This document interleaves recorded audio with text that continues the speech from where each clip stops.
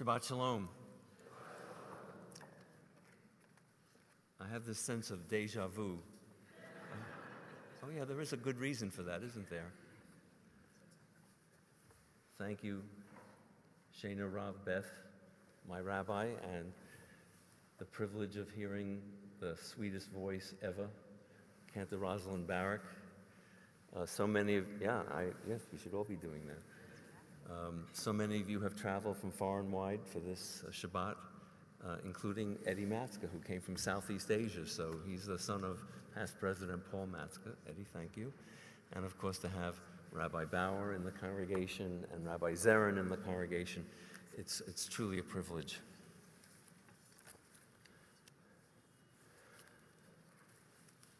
A rabbi walking home from synagogue saw in the distance a good friend, a pious and learned man who usually could best the rabbi in religious arguments.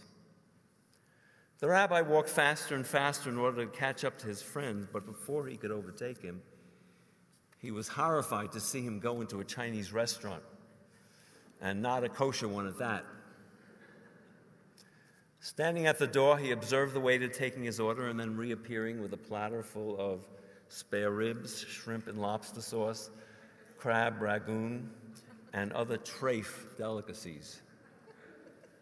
The friend began to feast on the sumptuous platter when, unable to remain silent any longer, the rabbi burst into the restaurant to reproach his friend. "Morris, what are you doing?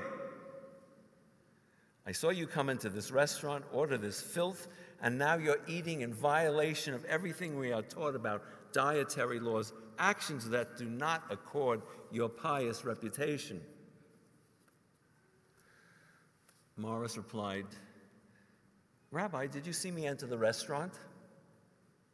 "Yes," nodded the rabbi. "Did you see me order the meal?" "Yes." "Did you see the waiter bring me the food?" "Yes." "Did you see me eat it?" "Yes." "Then, Rabbi," he continued, "I do not see what the problem is here. The entire meal was done under rabbinical supervision."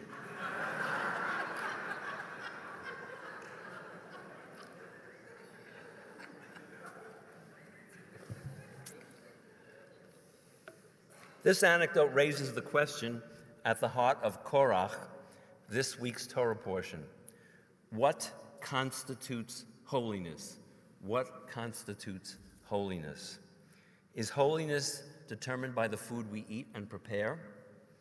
Is it the dishes we serve food on? The manner in which animals are slaughtered?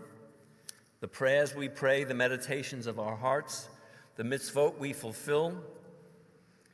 Is it the truth we tell or the lies we shun?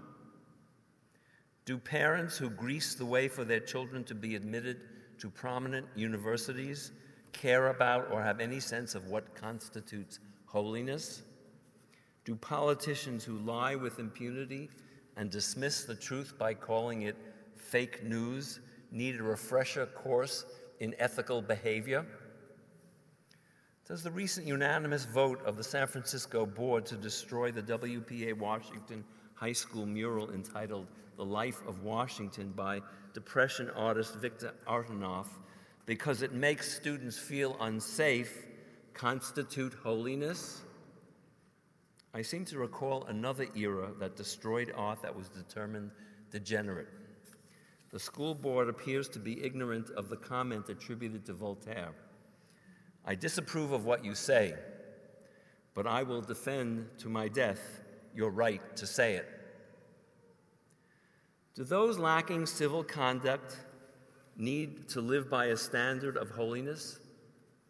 Most people have their own notion of what is holy and what is profane, and often one and not the other is adhered to with abandon. The Baal Shem Tov taught that everything created by God contains a spark of holiness. Two sections of Korach, this week's Torah portion, magnify the Baal Shem Tov's guide for holiness. In Numbers 16, Korach, a second cousin of Moses, Aaron, and Miriam, questions whether holiness is the exclusive domain of Moses and Aaron. All the community of Israel are holy, and God is among them all. Why do you lift yourself above them?" demanded Korach. Korach criticizes Moses and Aaron because he believes that they present themselves as being holier than everyone else. "You have gone too far, for all the community is holy, all of them. The Lord is in their midst. Rav lachem, you have overreached. Why do you set yourself above the people?" A challenge to the leadership of Moses and Aaron. To resolve this threat, Moses proposes a contest with God as the judge. "Come morning, the Lord will make known who is his and who is holy, and will grant him access to himself. He will grant access to the one he has chosen. Do this. You, Korach, and all your band, take fire pans, and tomorrow put fire in them and lay incense on them before the Lord. Then the man whom the Lord chooses, he shall be holy. You have gone too far, sons of Levi." Korach agrees to this challenge, perhaps because he is convinced of the righteousness of his case.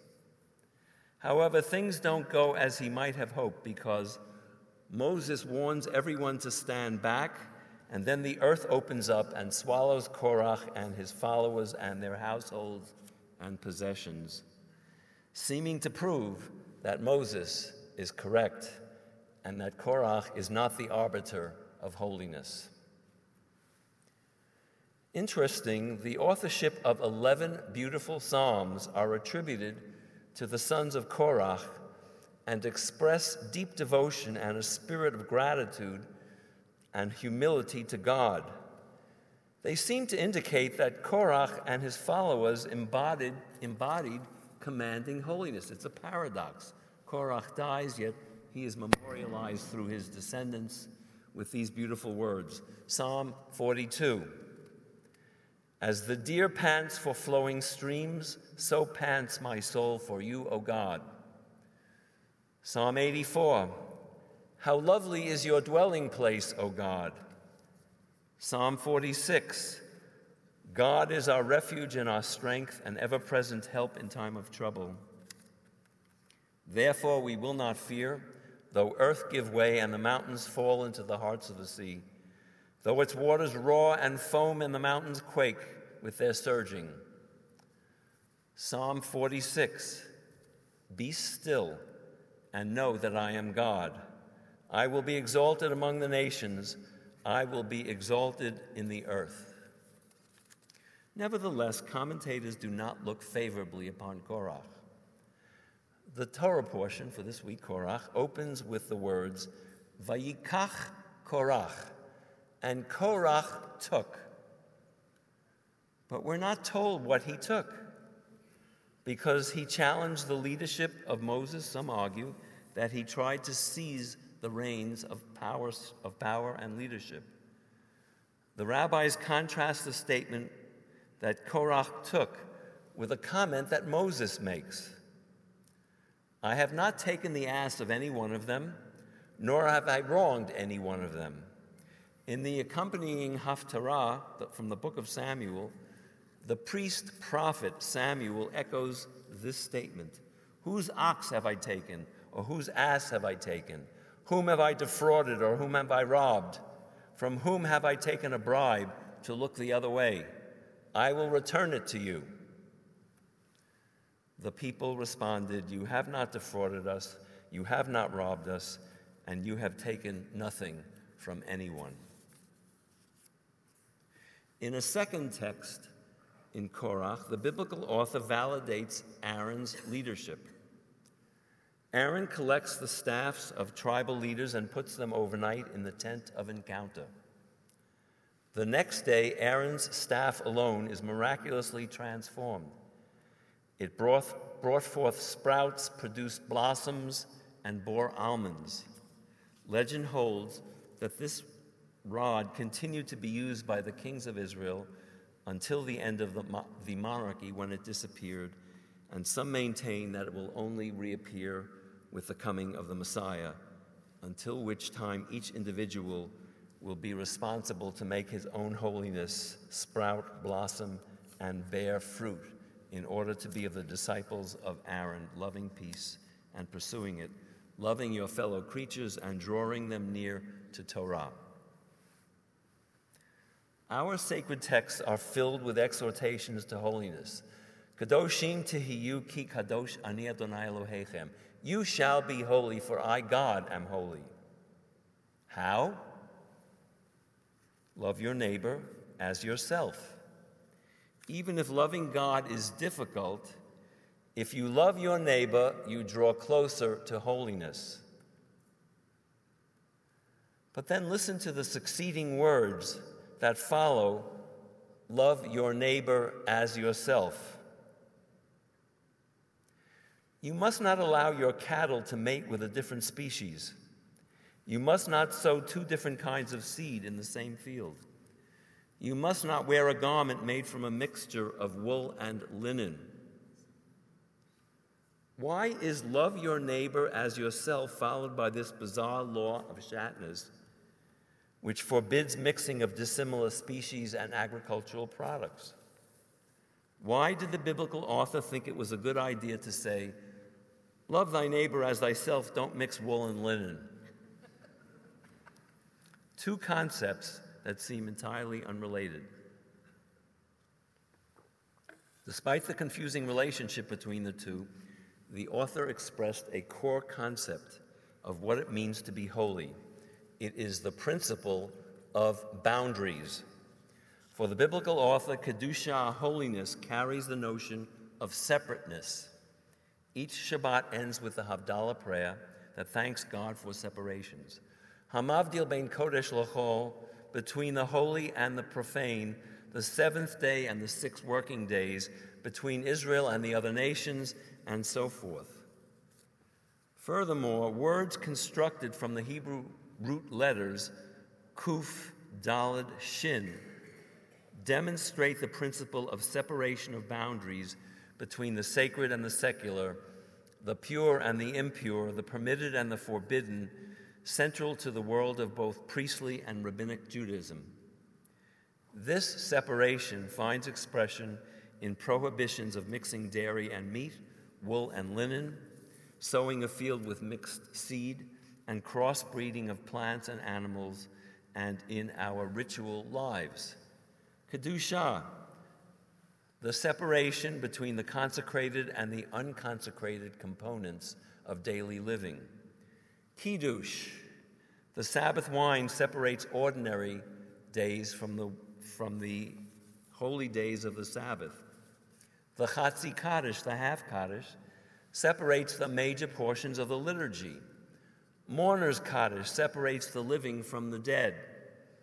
Kedushin separates the married from the unmarried.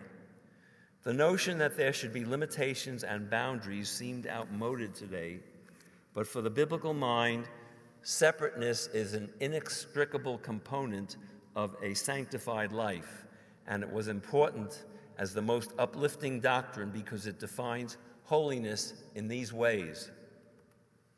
1, the distinction between man and God.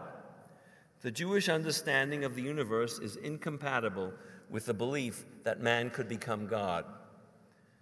2, the distinction between man and woman.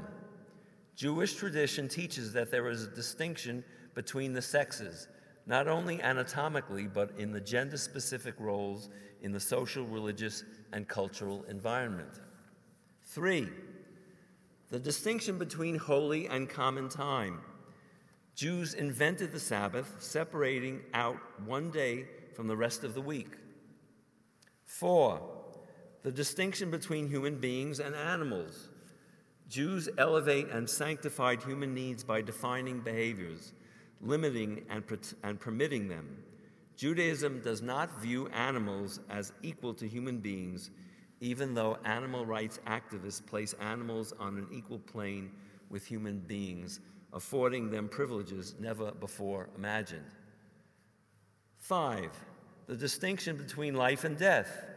Life remains separate from death. Jews may not be obsessed with mourning or living in the past. 6, the distinction between good and evil. Jewish law denounces the notion that certain actions are permitted some of the time and forbidden other times. The list goes on and on. Honesty and lying, civility versus incivility, clean speech versus lewd language, selfishness versus generosity.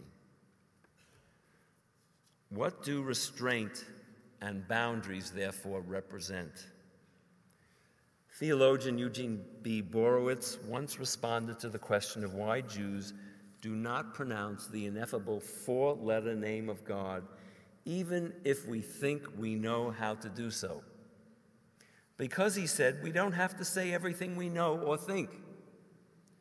Demonstrating such self-discipline is at the heart of a comment by Rabbi Harold Kushner in his article entitled "The Bread of Self-Restraint," in which he offers guidance on boundaries based on the verse in this week's Torah portion, "You shall afflict your souls." Kushner suggests it means you shall restrain your instincts. Thus, Jewish dietary rules are symbolic of discipline and the need to control impulses, need to control instincts and appetites by saying no to temptation and thereby lifting a significant part of daily life to a higher spiritual level. That is why the list of forbidden foods enumerated in Leviticus ends with the admonition, "You shall sanctify yourselves, and you shall be holy." Its focus is the elevation of the craving for food to a level of holiness, thereby mastering instincts and desires. What makes us human is saying no to many things. We don't eat everything we desire. We don't say everything on our minds. We don't take anything we want, buy everything we crave, have intimate contact with anyone we long for, murder anyone who angers us, destroy property because someone may have wronged us. In short, we do not give in to every whim, craving, or desire or impulse, what Sigmund Freud called the id. Instead, we affirm boundaries that are the foundation of a just and civil society. Impulse control not only makes us human, but also separates us from animals that are ruled by instincts. We are truly free when we can gain mastery over ourselves and not give in to every impulse. Harold Kushner calls mitzvot spiritual calisthenics, designed to teach us to control the most basic instincts of hunger, sex, anger, acquisitiveness, idolatry, and so forth.